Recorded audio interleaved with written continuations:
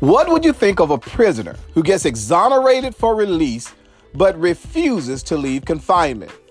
And one of the most intriguing tales that I've heard was that of a caged bird who, after being set free, refused to fly away from his cage. Now, the story reveals the fact that though the bird had been set free, captivity had become a part of his daily life. When the opportunity came for the bird to simply fly away, he wouldn't. Now, friends, I honestly believe one of the greatest detriments to any individual is not being confined to an institution, but it is becoming institutionalized. And in Acts 16, Paul and Silas were imprisoned for preaching the gospel.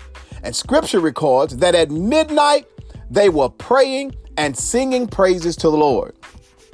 You see, Paul and Silas faced perilous conditions that occasionally landed them behind bars. However, the fact that they praised God from inside of a prison means that the prison wasn't inside of them. Now, how is it that Paul and Silas was full of praise while in prison when most of us would have responded quite the opposite? And the truth is, they knew that in Christ, they were set free to be made free. Friends, listen, Christ sets us free from sin's power by breaking its ability to keep us in its deadly grip. Yet God did more than that.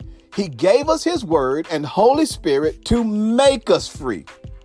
You see, it's one thing to be set free, but it's a whole new level in being made free. And it's very possible to be set free from sin's power, yet forsake the completed work of the Spirit in freeing our souls.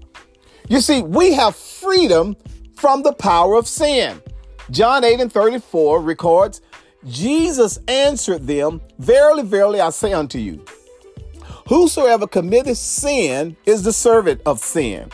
And in verse 36, he said, if the Son therefore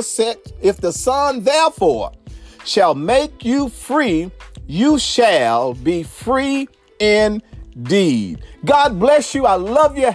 Have a wonderful and powerful day.